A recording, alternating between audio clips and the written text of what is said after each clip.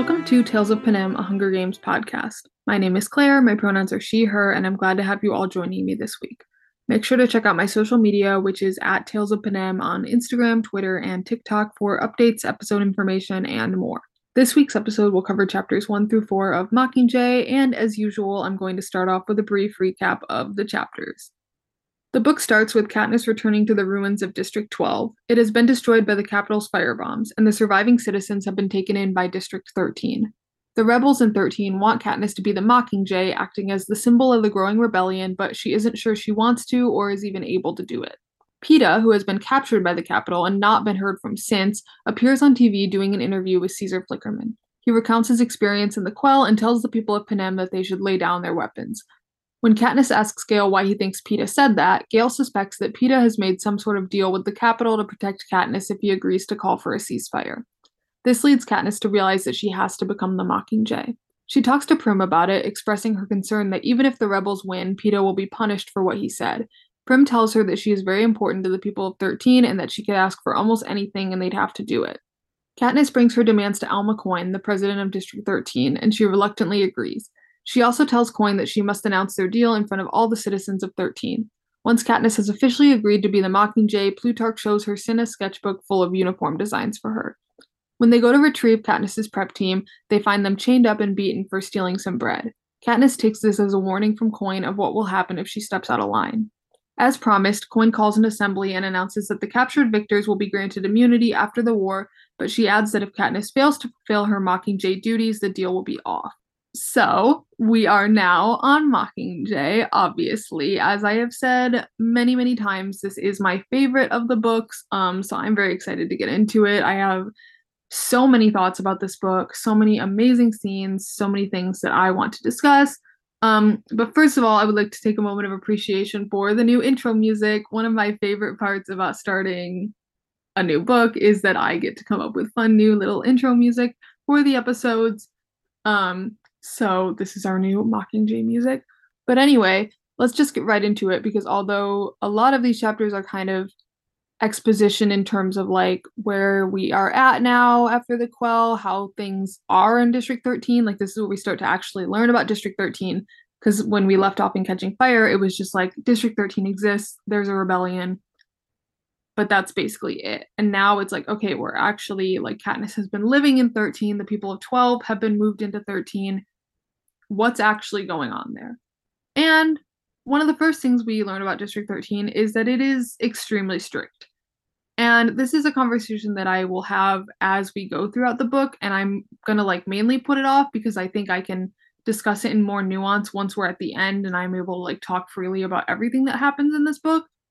But it is kind of a theme of this book and also like a discussion among people who have read the book of is District 13 just as bad as the Capitol or even worse?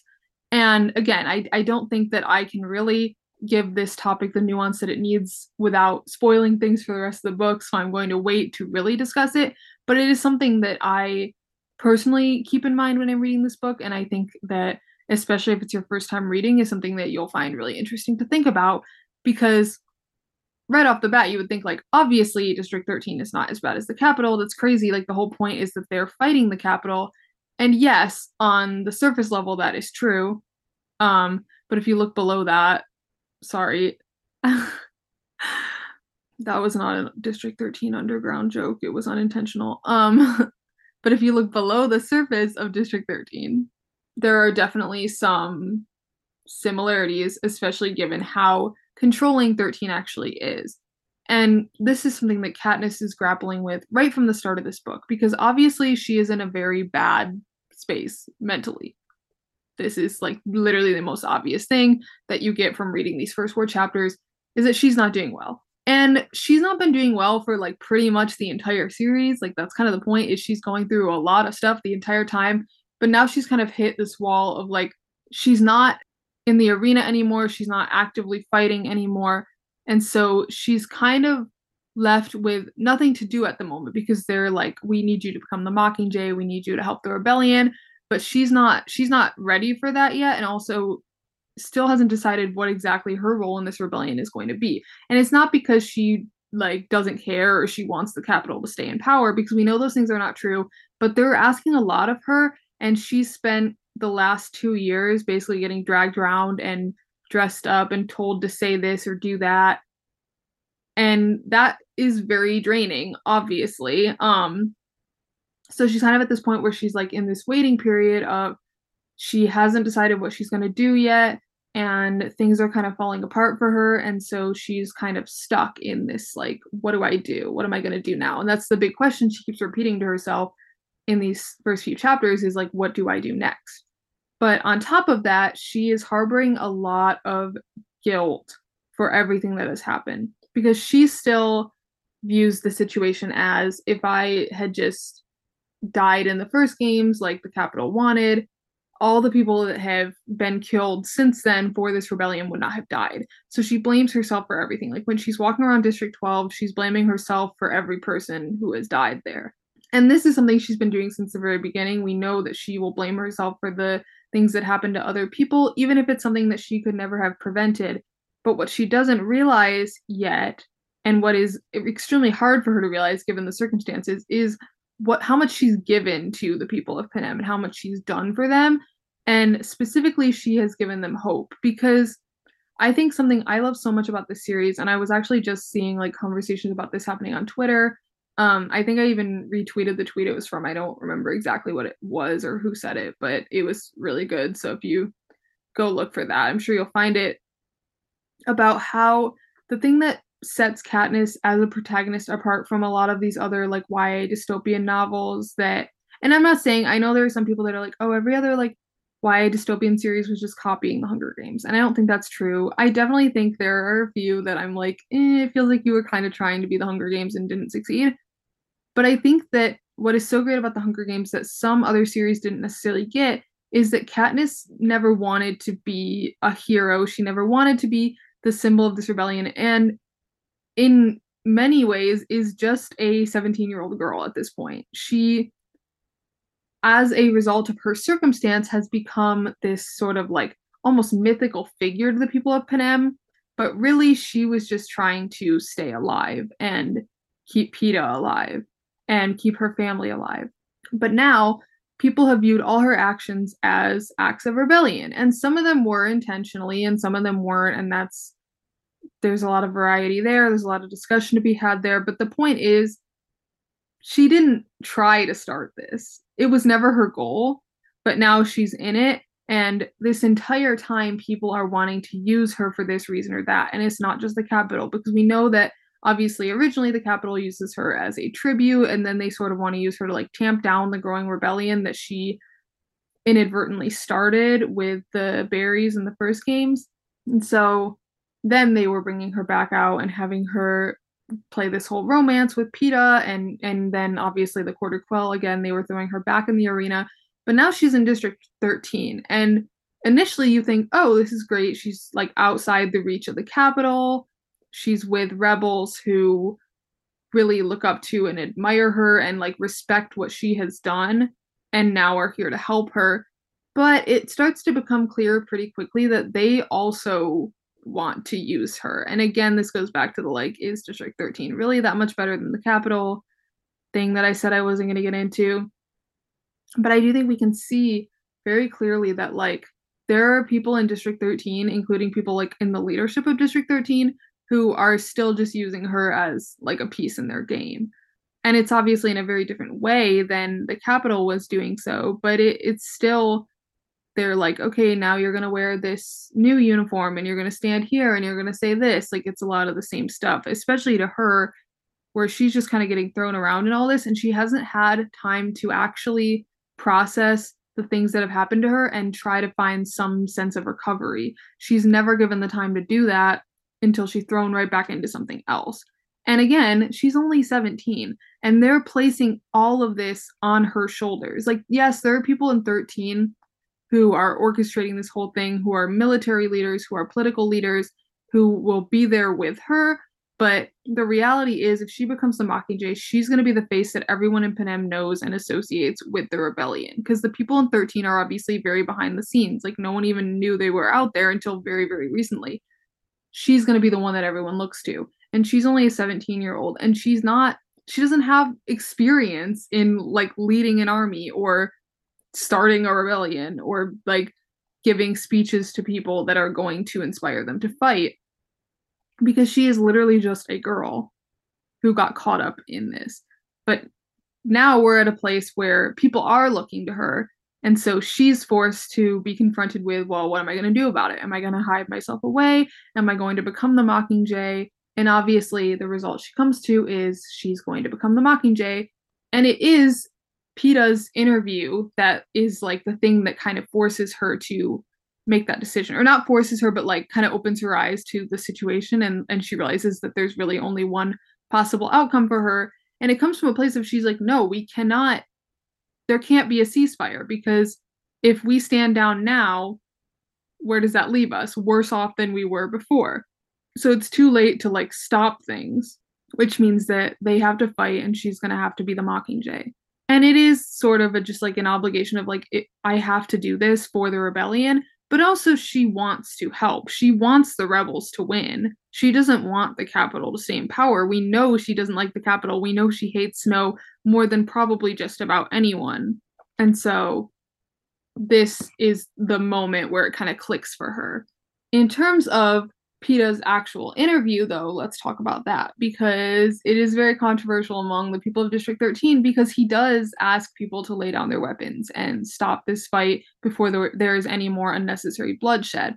And I love what Katniss and Gale talk about with it afterwards, where they basically realize that, like, obviously he's made some sort of deal, because we know from reading the series, and Katniss knows just from knowing him, that Peeta also doesn't like the Capitol. He also would be in support of this rebellion. Like we know that about him. We know that he hates the Capitol just as much as anyone else. So there's obviously got to be another reason for why he's saying that. And the first logical conclusion would be like they tortured him into saying it, because that's what the Capitol does to people, but there's no obvious signs of that. So what they realize is that he must have made some sort of deal to protect Katniss, and Katniss basically realizes that like he's still playing the Capitol's game. I think the actual line she says is like the games are still on or something like that.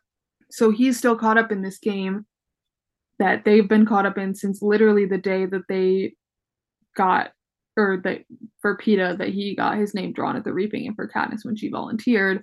And he's still playing it, and he's still making deals, and he's still doing what he set out to do from the very beginning, which is to keep her alive any way he knows how.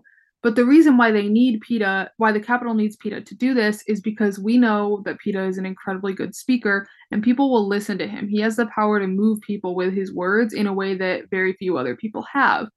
So if President Snow comes on the television and is like, hey, rebels, you should stop fighting me, who is actually going to listen to that? Like anyone that is already supporting or considering supporting the rebellion is not going to be swayed by that. But we have people who are still hesitant to join.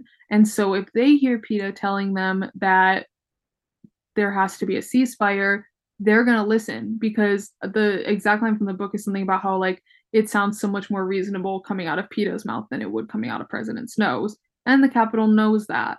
And so that is why they're using him in this particular way. And they know that he would literally do anything to save Katniss, and that has always been his goal. And so they are exploiting that to get him to say and do what they want. As for District 13 as a whole, there are some very interesting things we learn about it.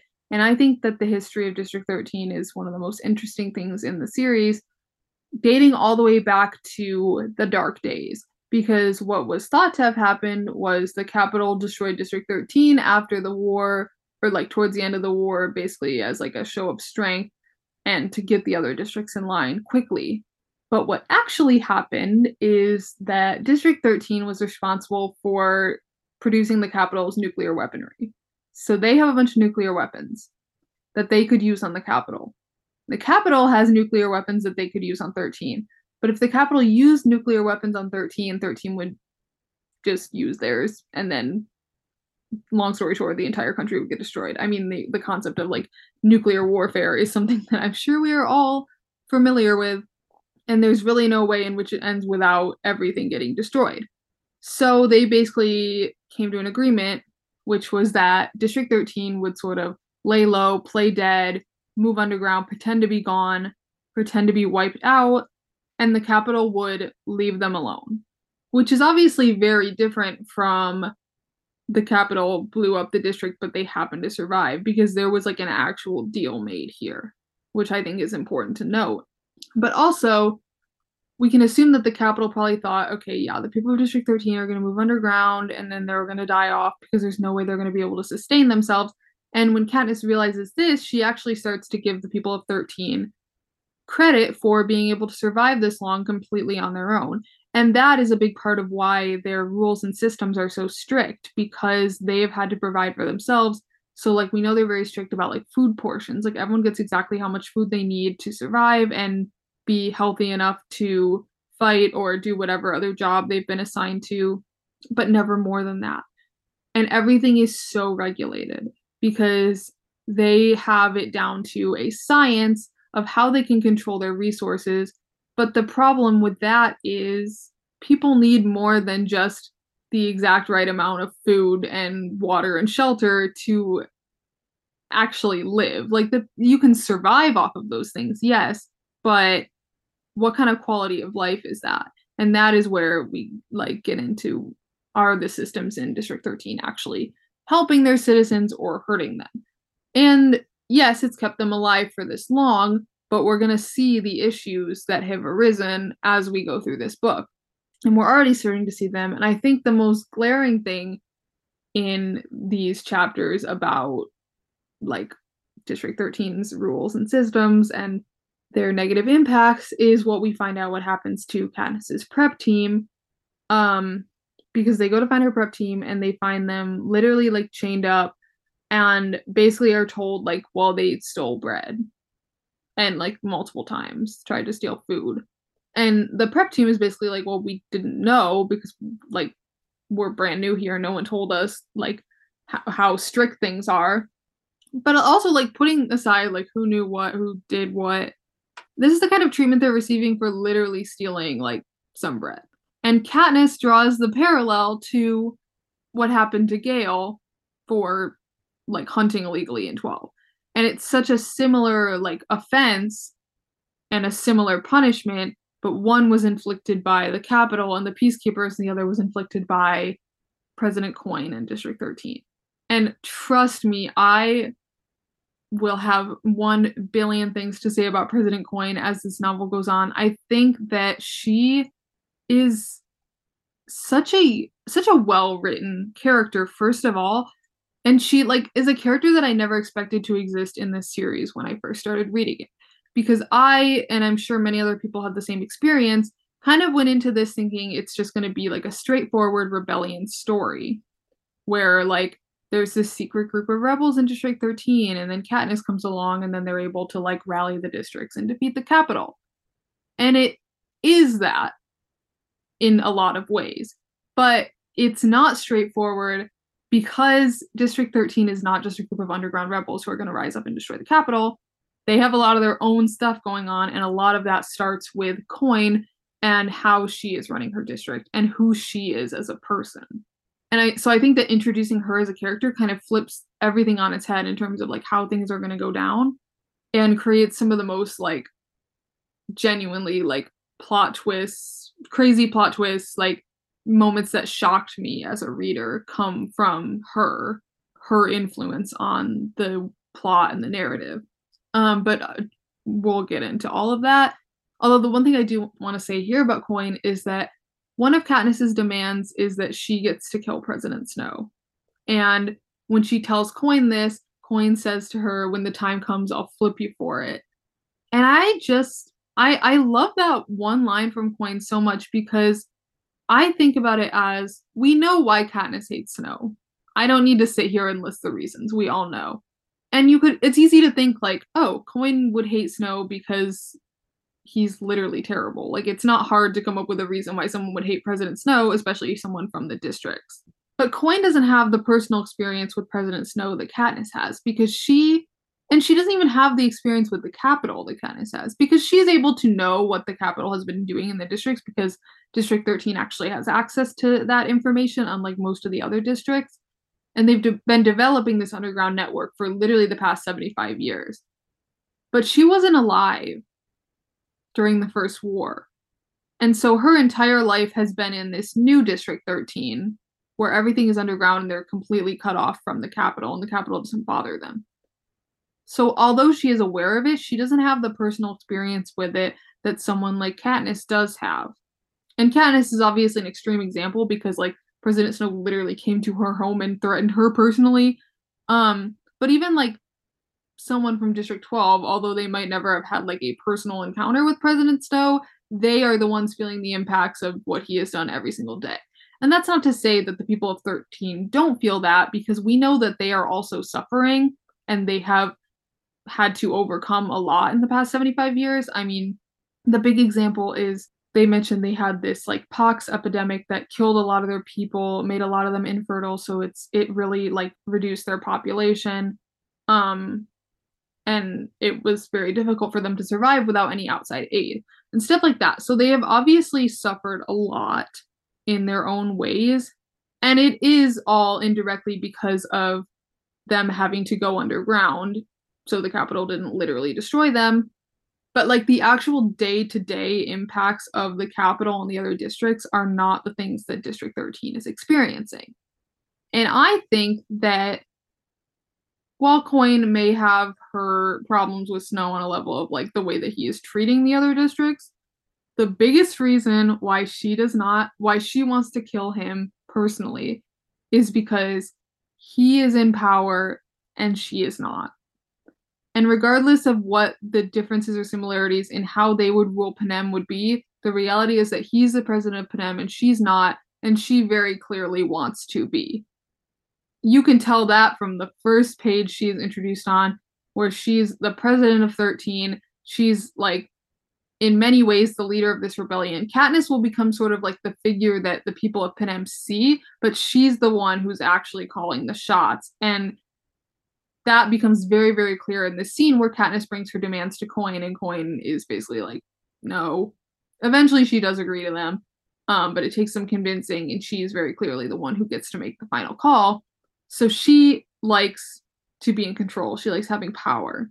And I think that that is true of a lot of people, of a lot of characters, but the way that she wants to keep and even expand her power is what is concerning. And when she makes clear to Katniss that she wants to be the one who kills Snow, it's not because in the way that Katniss does, Katniss wants to sort of like get revenge for all the people that Snow has hurt or killed in her life particularly, but also just like in the country, especially because she feels that she bears some of the responsibility for it. And also to be the one to kind of put it to an end and like bring herself back to feeling safety. Coin wants to kill Snow because she wants to be in control. And those are very, very different things. And I don't need to sit here and tell you what the problem is with Coin's mindset there. I think that you can figure it out for yourself. So that's where her character is very interesting, but is also going to be a problem going forward. Switching gears a little bit, I do have to briefly mention Cinna, because after Katniss has agreed to become the Mockingjay and she's given all her demands, they've agreed to them, Plutarch gives her Cinna's sketchbook, which basically has designs for her like Mockingjay uniform that he had come up with, obviously before the Quell, because he died, unfortunately. Still sad about it. And also this is kind of the moment that confirms like he is actually dead. Not that there was much doubt there, but you know, now we know. But he very clearly wanted Katniss to become the Mockingjay, and this actually helps Katniss find some comfort in her decision, because while she has decided this is what she has to do, she's still unsure of it, but she basically is like, if Cinna wanted this, then it must be the right call. Because she trusts him so deeply, and she knows what kind of person he is. So if he believed in this rebellion and wanted her to be the Mockingjay, she wants to do that too. And I just think that like that amount of trust between them and the way that she is willing to like follow him even though he's no longer around. And I also think it's huge in terms of his character that he specifically asked Plutarch not to show her the sketchbook until she decided to be the Mockingjay on her own, because he didn't want to be the one to push her to that decision, because he knew that if she saw that sketchbook and knew that that's what he wanted, she would be like, "Oh, Cinna wants this, I should do it because I trust him." He wanted her to make the decision on her own and then basically provide her with the reassurance that he thinks she's making the right call, which is huge for her given her relationship to him. And she already knew he believed in the cause. I mean, like, he literally died for it. She knew that he was not an idiot, that he knew by putting her on stage in that Mockingjay dress at her interview, it was going to have consequences for him and likely he would be executed for it. He knew all of that and she knew he knew all of that.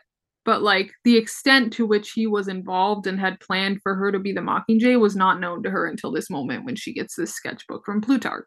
And Plutarch actually says there were a lot of moments where he wanted to give it to her, to show it to her, to like help her make the decision, but he managed to like hold back. And Plutarch is such an interesting character, let me tell you right now.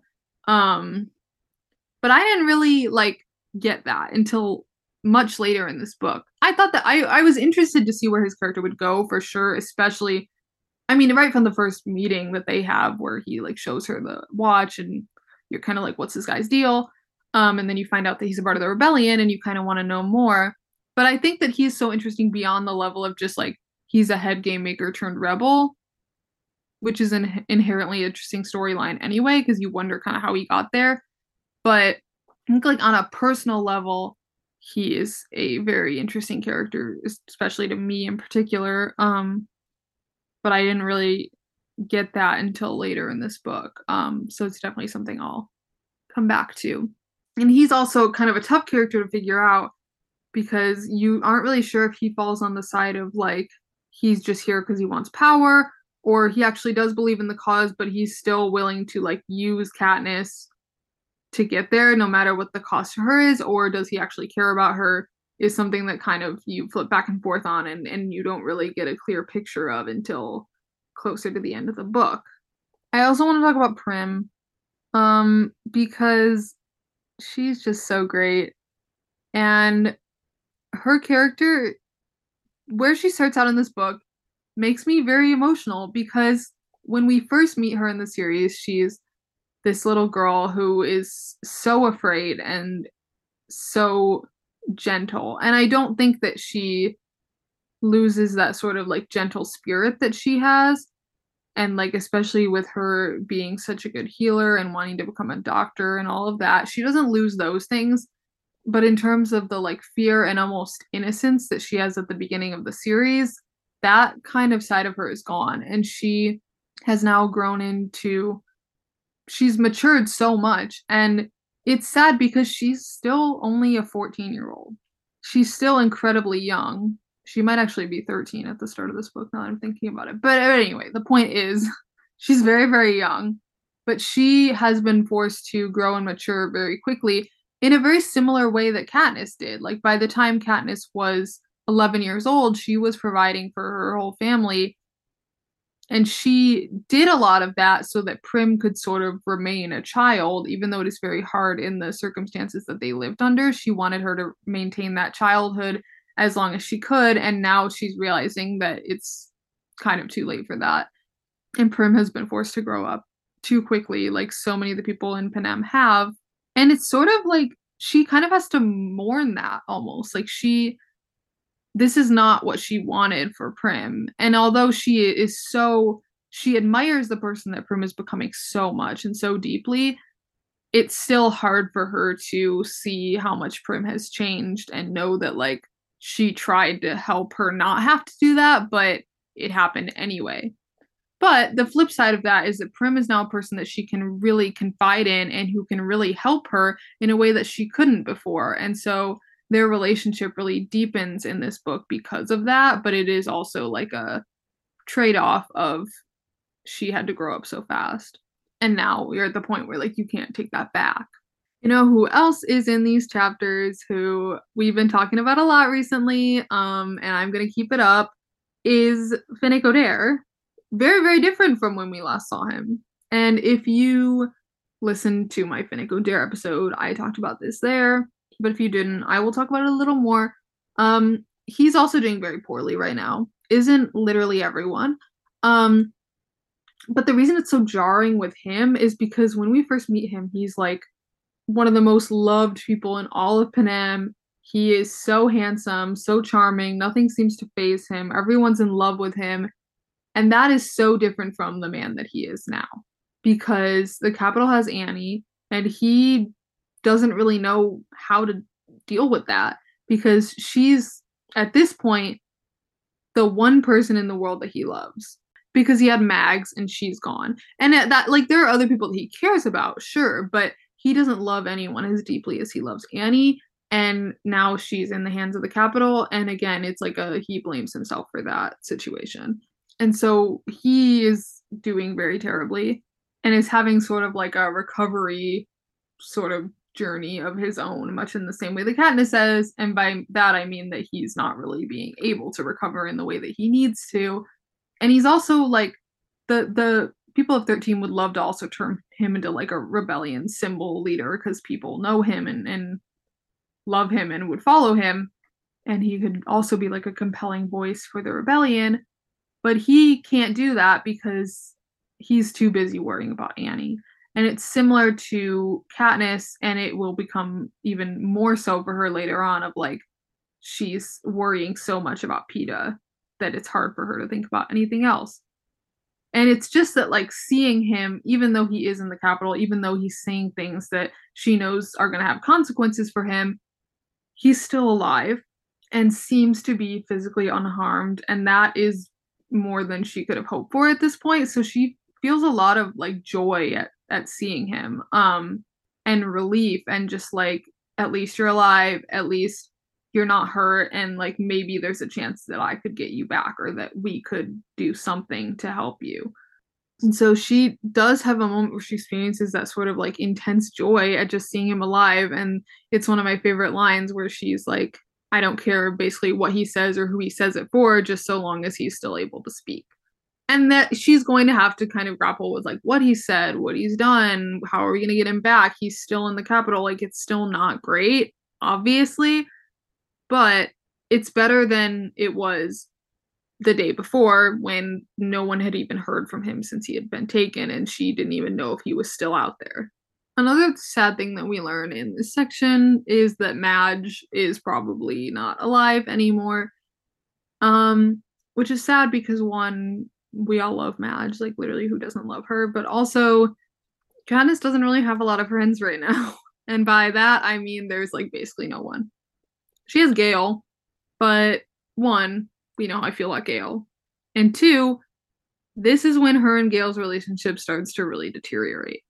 They were already having some issues in Catching Fire, but now when it's like he's the one person she has to confide in outside of like her family. And even that is kind of, she doesn't like, she doesn't want to tell her mother about this stuff because she knows there's only so much she can handle. And also, she obviously doesn't want to burden Prim with all of it because Prim is still very young.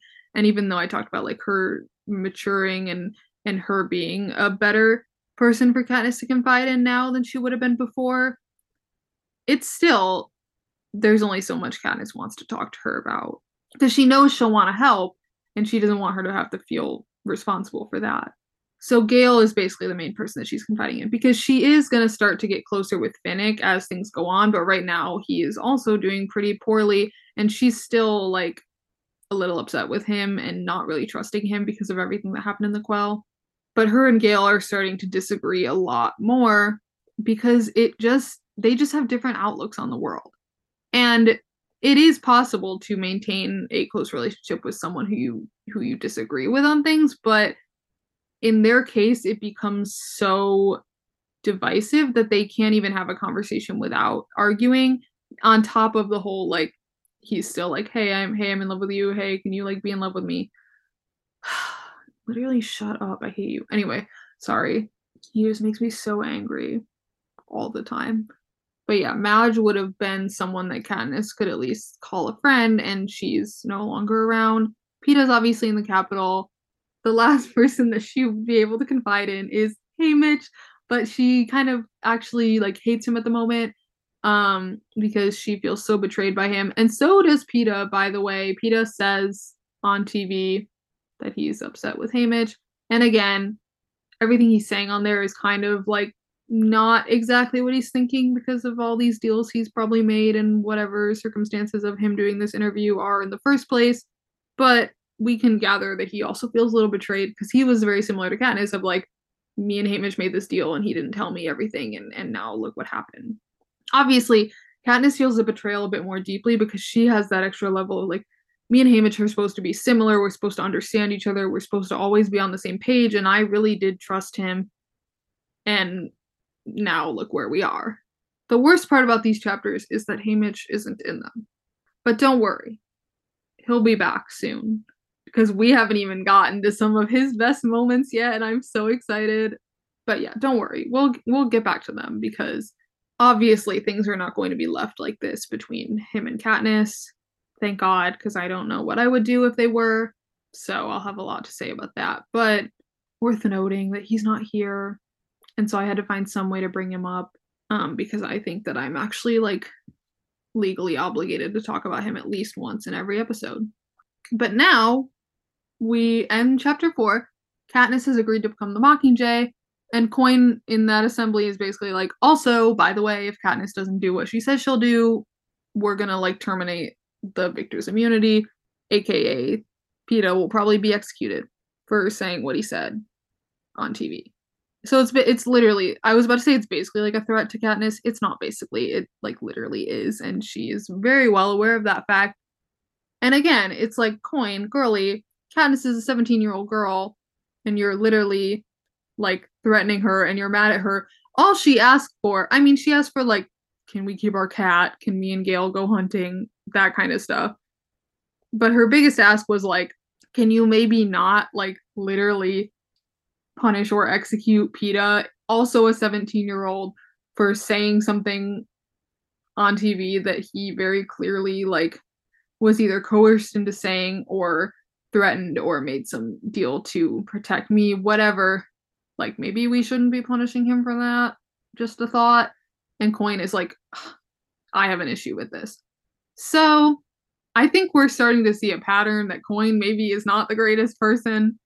Shocking information, I'm sure. But yeah, like the fact that she's taking such an issue with things like that, deeply concerning. It's giving President Snow, and we will, trust me, we will talk about the very, very obvious parallels between Snow and Coin. I am actually obligated to bring up, and I don't actually know if this has ever been confirmed by Suzanne Collins, because she doesn't do a ton of like interviews and stuff like that. She kind of just keeps to herself, as she should. I have so much respect for her, and I truly admire her for that. However, I do have a lot of questions. So once again, Suzanne Collins, if you're out there and would like to like grab coffee with me and answer some questions, that would be great. Anyway, I'm joking, but also like I'm literally not. My email's in the notes of the episode. Please contact me. But I've seen a lot of people saying this, and I also have the same thought, is that Coin's name is Coin because it's like two sides of the same coin. Which like literally when I first realized that, my mind was blown. So if this is the first time you're hearing that and you also are having an intense reaction to it the way that I did, I'm happy that I could be the one to provide that for you. But yeah, the like Snow and Coin like parallels and contrasts, I could literally write essays about. It's so fascinating to me. And it's a big part of why like it like I think that Snow is obviously a very well-written character for what he's supposed to be, especially in like the original trilogy of books. But I don't think that he would be a character that was particularly like interesting for me to think about or want to know more about if it weren't for the way that he contrasts with Coin and is like mirrored off of her. And so I think that that kind of dynamic between the two of them is a big part of why I really enjoy Ballad, because I think about it from that perspective, not just from the perspective of like, okay, yes, he's the future evil leader of Panem. Next question. Like, I think that again, it goes back to like I think that introducing a character like Coin is absolutely genius. In so many ways, more than just like wanting to talk about her character for literally hours and how interesting she is. Thanks for joining me this week on Tales of Panem. For those of you reading along with me, next week's episode will be covering chapters 5 through 9 of Mockingjay. If you have any specific questions or topics you'd like me to cover, you can DM them to me on any social media or send them to my email, which is talesofpanem@gmail.com. If you'd like to leave a review or rating of the podcast on Apple Podcasts or Spotify, it would be very appreciated. Thanks again for listening, and I'll be back next week.